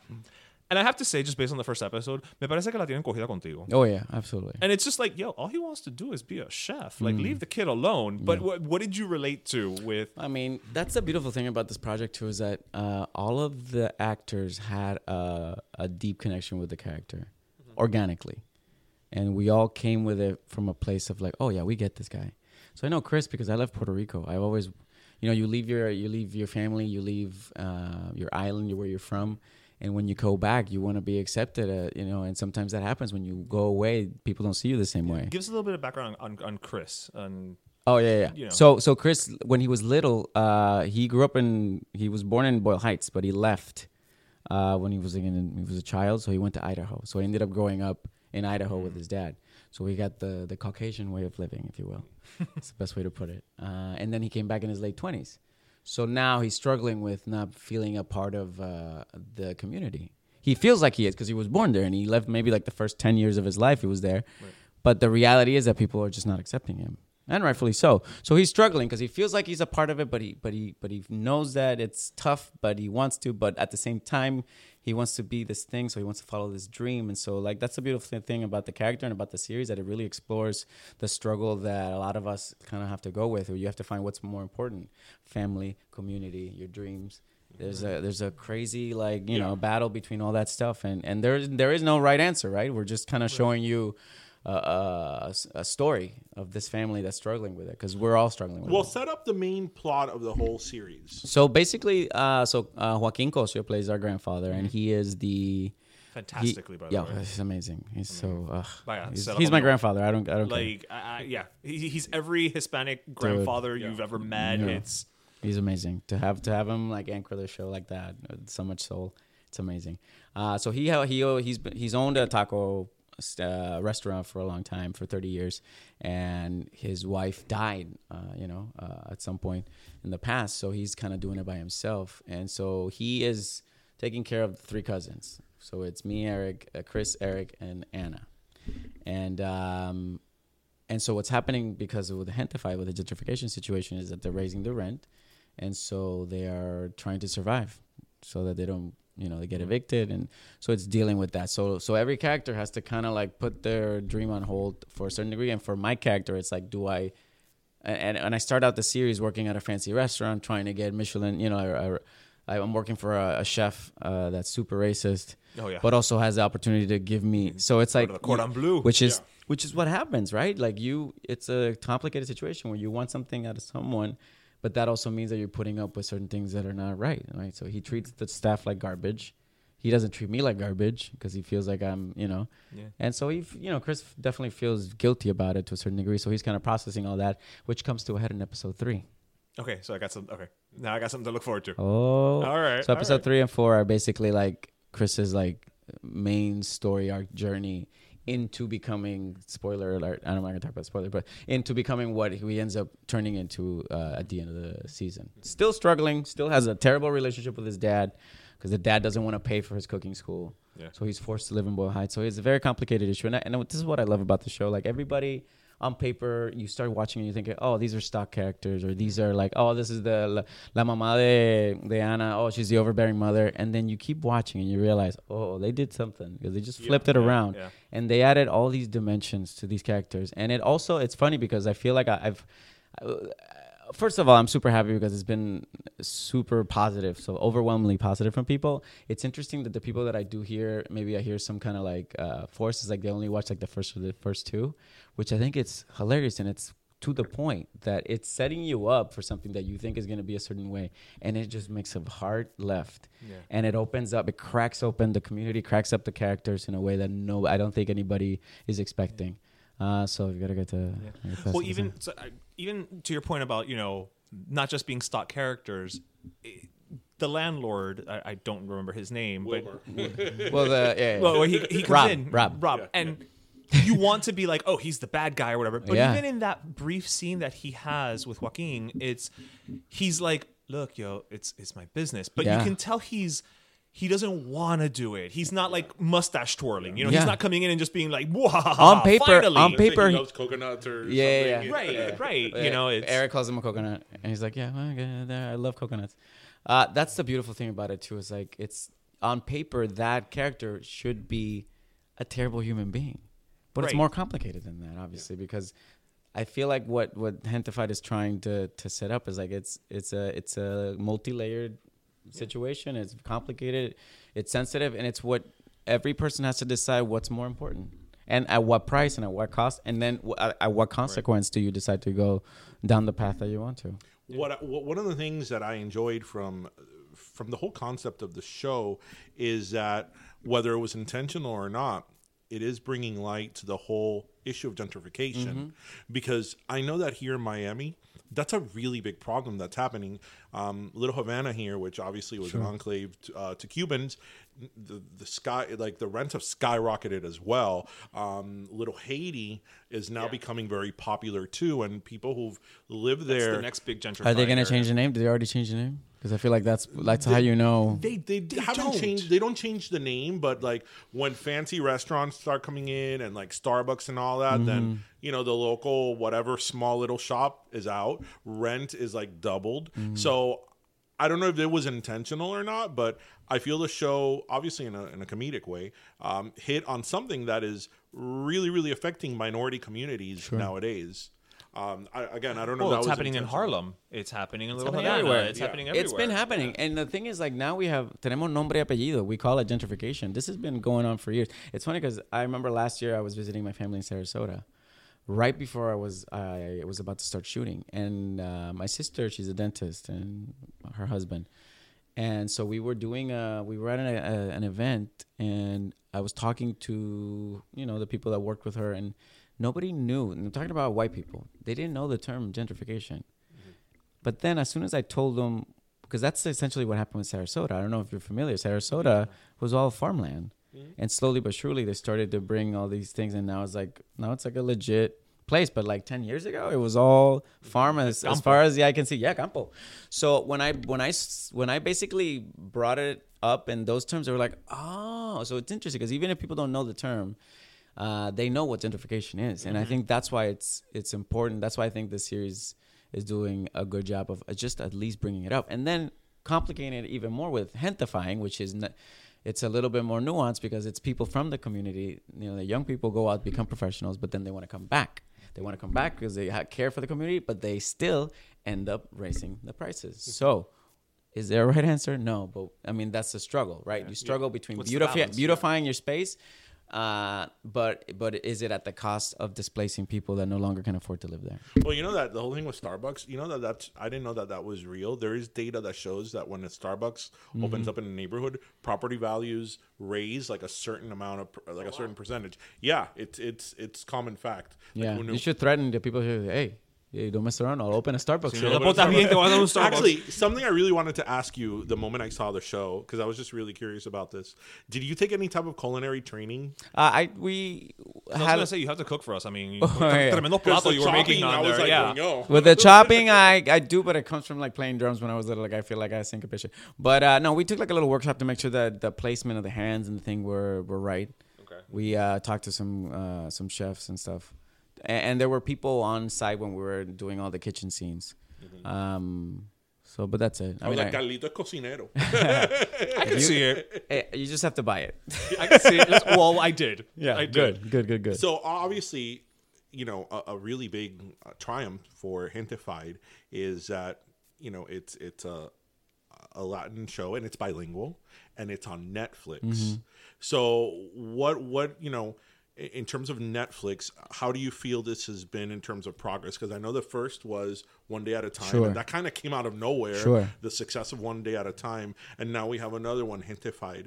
And another show actually came out, The Expanding Universe of Ashley Garcia. That's right. Yeah, I went on my blog. Came out went on my blog, blew up. Yeah. And that's a show that's technically for teens, but people have just devoured it. Yeah. And shout out to them because it's a very good show. I mean, you think it like, so that's what I like when you watch a show. You're like, oh, this is gonna be a teen show.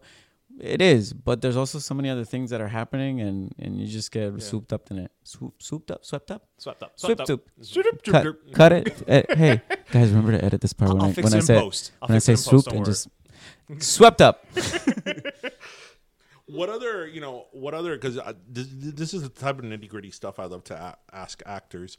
What other research did you do for the role? Because especially like, you're Puerto Rican, tú eres Boricua, and, you're playing, a young Mexican. Like how? Right. Well, I've been doing research for 15 years because I've been here. I've been here. When I say here, I've been in LA for so long. I've been absorbing that. And I worked at LA TV, which was, it's basically Mexican, predominantly Mexican American vibe that the show had. And I think MTV Tres was try to be more like bi-coastal in that sense. But I've been absorbing this culture for so long that I really feel a part of it. Not only the fact that I look 100% Mexican. That's true. Tienes un poco de pinta. Yeah. No, un poquito. No, like I well, the coif was a little bit higher. Dude, everything, and that's fine. Like I go to Puerto Rico and nobody believes that I'm Puerto Rican, and that's fine. And that's I feel like I have I'm able to kind of infiltrate these two spaces. And I mean, at first, you're frustrated because you want to be where you're from. But then I realized that it's like a superpower. It's like a gift to be able to do that, and to genuinely, like, I feel like as people of color, like us, we should be able to tell our own stories with authority, and that's why I think Gentefied works.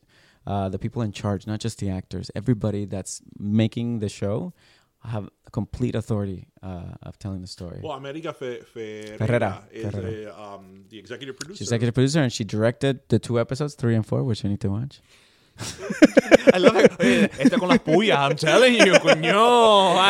Oh, come on, Carlos. It just came out. Give us a little bit more time. Se ve que we're friends, right? We're friendly. Like if not, I've been out on Netflix for 6 months. No pressure.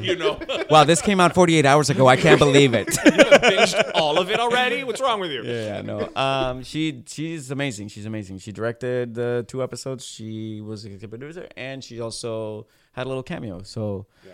Man, she's so good. And honestly, and I keep telling people, it's the first time I've had a director we've mind melded when we were working on the show. There was one time where she came over, and this is the story that I like to tell. She came over to give me a note, and before she opened her mouth, I went, da da da da. This is what you want? And she was like, yep. And it was like. And I remember thinking, wow, that doesn't really happen often. So it was really special to work with her. Obviously, she's an actress.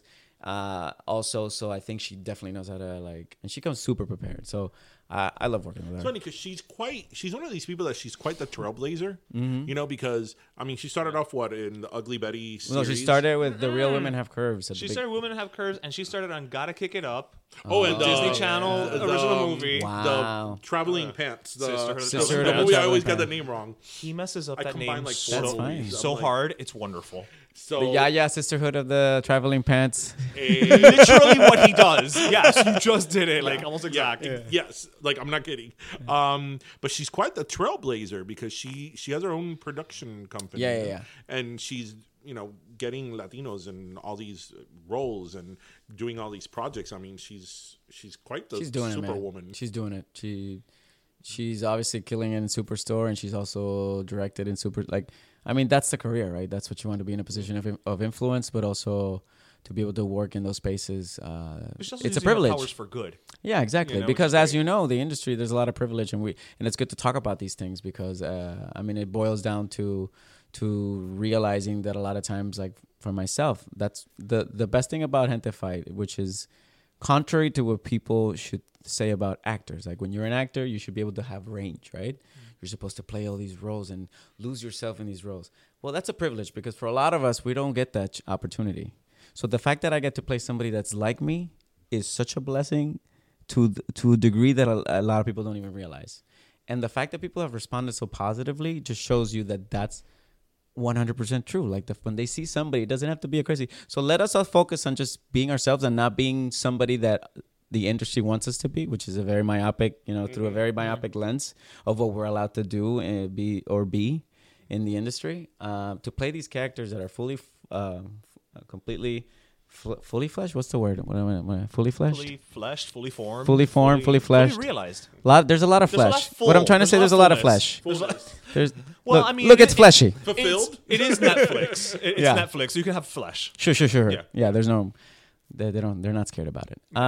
So I feel like let's tackle this and then let's get crazy and do all these characters. Like let's have range. But right now, I feel like it's a great moment to show just us, and it works spiritually because it's also sending out a message that we're enough. A lot of times, minorities have to be geniuses or experts or just to be considered normal, right? And what we're saying also is like, no, just you as a person, you working at a taco shop, you working at a whatever library, that's good enough, and it's just as valuable a story to tell than anything else. Yeah.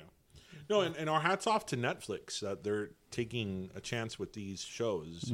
They're doing a lot more than regular network TV television. Yeah. When One Day at a Time came out, that's a Cuban family. Sure. We're Cuban, and we're like, man, they nailed like those small little details. Yeah. From the macaroni, the butter tin that you put the frijoles in, Yeah. to all that. Like that's something that is very relatable. So with your show as well, it's like they're really going out there and It's the doing details. It's authentic stories. But it's not a coincidence because the showrunner Gloria Calderon Kellet, or is Yeah. it? Yeah, that's Calderon her. Kellet, Obviously knows what she's talking about. Yeah. She has complete authority over that story, and you can tell. Yeah, we interviewed her in our first season, and she says that I believe she said that most of a lot of the storylines were just based on her growing up, with her grandmother and all that stuff. But again, these are, whether it's One Day at a Time or Gentefied, these are authentic stories. Our stories. It's authentic stories because they could have so easily, jumped in the minority stereotype bandwagon. Totally. And they did, and they're telling these authentic stories, which is ending up in great television that everybody can enjoy. And also, we're getting away with just something as simple, and it's interesting to see how people react to it. The dialogue, it could be jarring for some people, but do you know why? Because I feel like they really went out of the way to make the dialogue as authentic as possible, which does not sound like how people talk in cable, which does not sound how people talk in network. So you could either be like, I'm not used to that, or you could be like, oh my God, I am completely. That's why it either works for you or it doesn't. If you're used to a certain thing, which is fine, which is also fine, we're not judging. then you're not, it's going to be maybe a little tough for you to grab onto it. But that's why I think the show works on so many levels. It works on so many levels. As an actor, it works for actors to know that they can play themselves. As a story, it shows people that they can have value. And even the creators, Marvin and Linda's story is such a beautiful story of them just coming together and creating the show, a digital series first, then getting it on Sundance, then getting bought by Netflix, then doing the show, and then for it to come out and to have this kind of reception within the 48 hours, which, not everybody has seen it, of course. Yeah, it's true, because as of this, it just came out on Friday. This is, we're recording on Monday. Yeah, so don't give us Friday. So and you're already number 6 within their top 10 shows. Yeah, we're literally trending today, top 6, which is something new that they just started, which is great. We're not. They started just for you guys. No, that's amazing. That's great. That's amazing. Wait, you guys are Spanish like you are killing it. You're on this.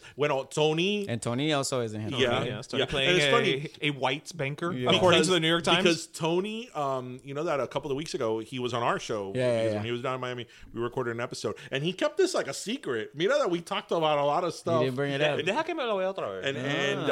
And Oscar is in those 3,500 those H&R Block commercials. He's in 2 or 3 commercials over the holiday break. It's insane. Yeah.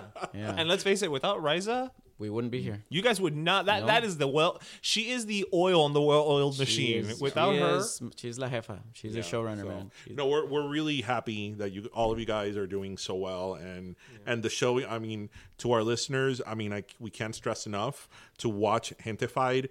It's a great show, but most of all, you're going to be supporting authentic and real stories of the Latin community, which are the stories that need to be heard. So we can't stress enough to go out and check out this show. And I'm just gonna say, again, having met you, and and again, you're part of our little world now, right? Mm-hmm. And it's we could not be happier, prouder of your success, and it's one thing to be we're proud of Latino success in general, but to see somebody who we actually know, who you just give off good vibes, and there's just something positive about you, and you've earned this. You've more than earned it, and you know what, dude. All the happiness, congratulations in the world, and having listened to your mom on Spanish Aquí Presents, I can only imagine how happy she must be right now for you. That's why we told you we feel we know you from obviously you guys meeting you before and hanging out with you, and through the podcast it's it's Carlito, It's hard not to feel like that. I totally agree. Oh yeah, and you're gonna come back on our show when you win an Emmy. Sure. Or a Golden Globe. I think what's easier? A Golden Globe. What's easier to win? An Alma Award. SAG? Why not?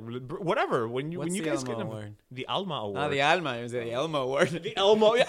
Yes. When you can count. What is easier to win? I'm thinking an Elmo Award. A Golden Globe or an Emmy. I love that question. What's easier to win, guys? Hey, seriously. This is our goals.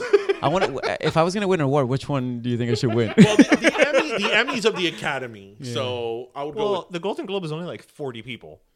No, but I was saying Well, never mind. That's for him to answer. Look, hey, let's cross that bridge when we get there. Let's cross that award bridge when we get there. Yeah, that's awesome. Again, much success to you guys, and thank you so much for taking time out of your super duper busy schedule. Thank you to be with us. So thank you. And we're back. Doo-doo. I always do that. It happens in my head. Sometimes I let it out. Carlos was a great interview. You know what I loved about Carlos? And you could tell that he's a professional, that he's very good on talking points. Well, he was a host. Yeah. He was a host. But you know what I mean? And he's still a host because we're Spanish Aquí. Yeah. But he's very good on talking points. He knows what to say. Yeah. Keep it engaging. Keep it moving. Yeah. Keep it engaging. Keep it moving. Keep it going. Come on. See, I was like, oh my God, this is one of the easiest interviews we've ever done. It's true. We didn't have to pull things out. No, at all. Él terminó de comer su salmón. Yeah. Y después he sat down with us.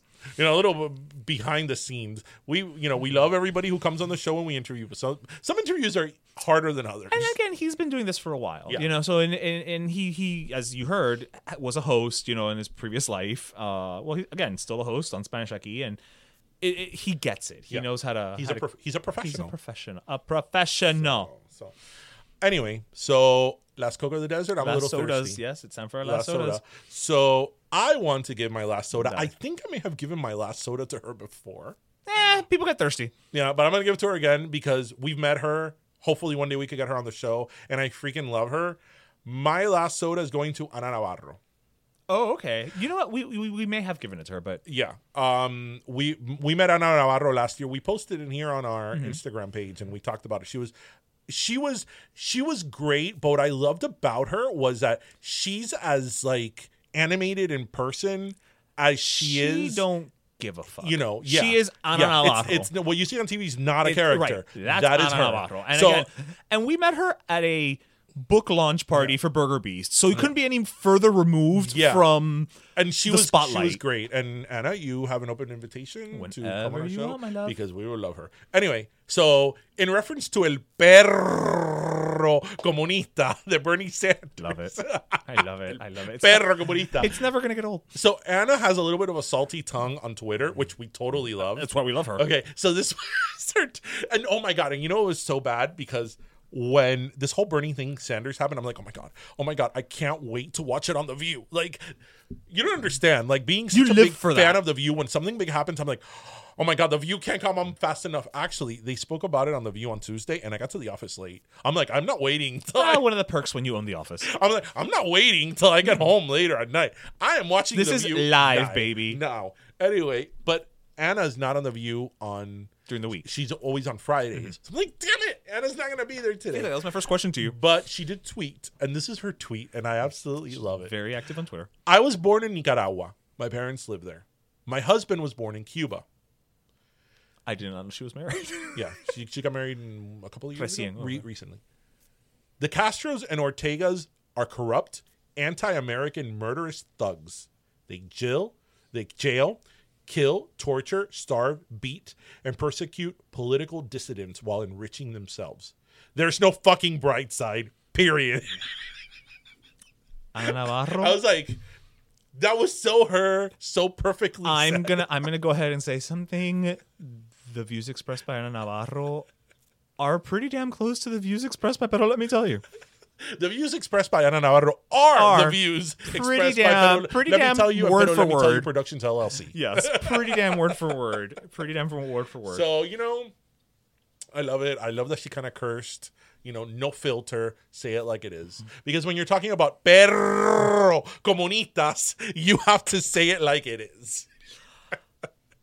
No argument for me. I mean, what am I going to say? Like, no, you have to consider your words? Like, no, fuck that. Fuck that. So this soda's for you, Anna. Yes, Anna. And again, hopefully one day you will join us in person and we can regale you with sodas live. So my last soda actually goes to a it goes to a small little company you may have heard of. TGY yogurt. No, do they still exist? I think so. Is there like one right next to that last Blockbuster in Alaska? Yeah. No, it's a little company you may have heard of, Netflix. Oh, Netflix. You may have heard of them. Oh, yes. Once or twice. I have heard of them. Once or twice. I think they're in the streaming business. They might mail DVDs. Yeah, I think they mail DVDs. I think they mail DVDs, yeah. But no, the reason I'm giving my last soda to Netflix, it's kind of touching on something that we discussed more toward the end of Carlos's interview, which is in the last couple of years, I've noticed that they've made a very strong, concentrated effort in terms of Latino representation. Gentefied, the ever-expanding universe of Ashley Garcia, which is executive produced by Mario Lopez, stars Giancarlo Canela, Cristela Alonso. There's On My Block. Of course, One Day at a Time. There's One Day at a Time. There's La Casa de las Flores. There's... Is La Casa de las Flores, Veronica Castro, is that an original Netflix production? Yes. Okay. That is an original Netflix production. So, because I know it's shown on Netflix, but I thought maybe they acquired one of those international things. Yeah. No, that is a Netflix production. So, I think it speaks to their recognition that the Hispanic, Latino, Latinx, Spanish-speaking market, however you consider yourself, it's not just about putting dollars against it, because the reality of it is that at the end of the day, Netflix is not advertiser based, so they're not making money off of it from that perspective. So I have to assume that a big part of it is just them realizing representation matters. Yeah, they actively wanted to be, inclusive. Right.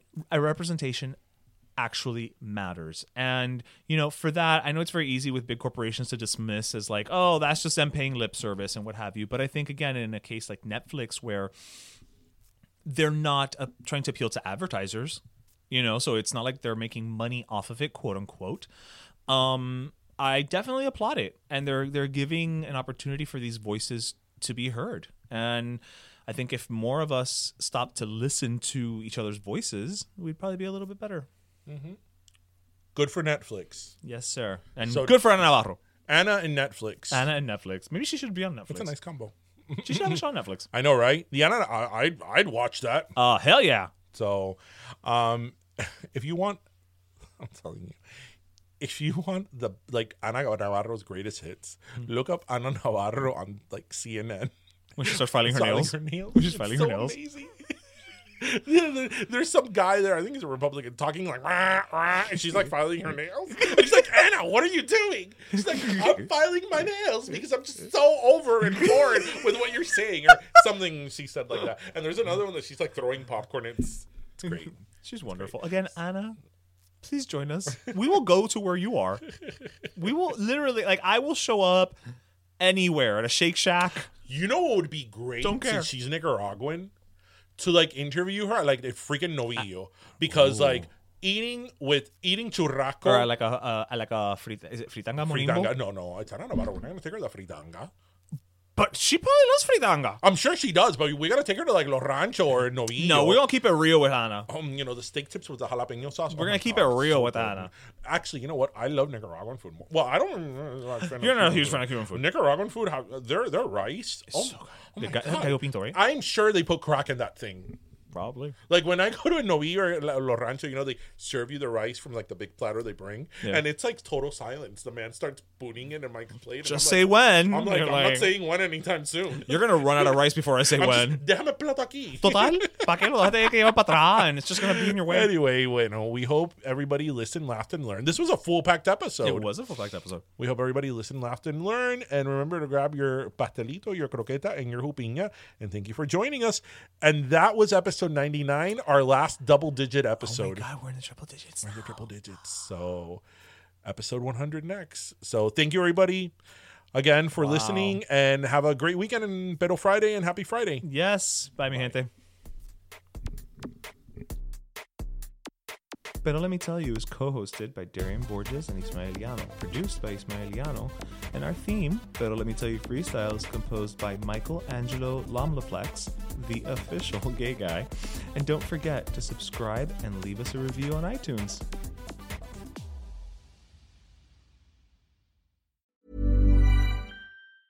Hi, I'm Daniel, founder of Pretty Litter. Did you know cats tend to hide symptoms of sickness and pain? I learned this the hard way after losing my cat, Gingy. So I created Pretty Litter, a health monitoring litter that helps detect early signs of illness by changing colors, saving you money and potentially your cat's life. Pretty Litter is veterinarian developed, and it's the easiest way to keep tabs on your fur baby's health right at home. Go to prettylitter.com and use code ACAST for 20% off your first order and a free cat toy. Terms and conditions apply. See site for details.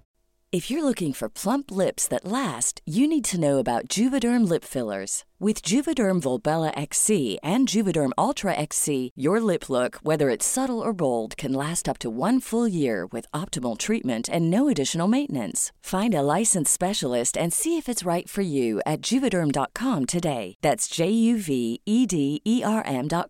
Add fullness to lips in adults over 21 with Juvederm Volbella XC or Juvederm Ultra XC. Do not use if you have severe allergies or a history of severe allergic reactions, or if you're allergic to lidocaine or the proteins used in Juvederm. Tell your doctor if you have a history of scarring or taking medicines that decrease the body's immune response or that can prolong bleeding. Common side effects include injection site redness, swelling, pain, tenderness, firmness, lumps, bumps, bruising, discoloration, or itching. As with all fillers, there's a rare risk of unintentional injection into a blood vessel, which can cause vision abnormalities, blindness, stroke, temporary scabs, or scarring. For full, important safety information, visit Juvederm.com. Hey, folks, I'm Mark Maron from the WTF Podcast, and this episode is brought to you by Kleenex Ultra Soft Tissues, your ally to help tackle your allergy symptoms this season. I love the change of seasons, but nobody loves pollen and all those other things floating in the air that make you sneeze during this nice weather. Kleenex Ultra Soft Tissues are hypoallergenic and allergist approved, so fight back against watery eyes and runny noses without worrying about irritating your skin. For this allergy season, grab Kleenex and face allergies head on.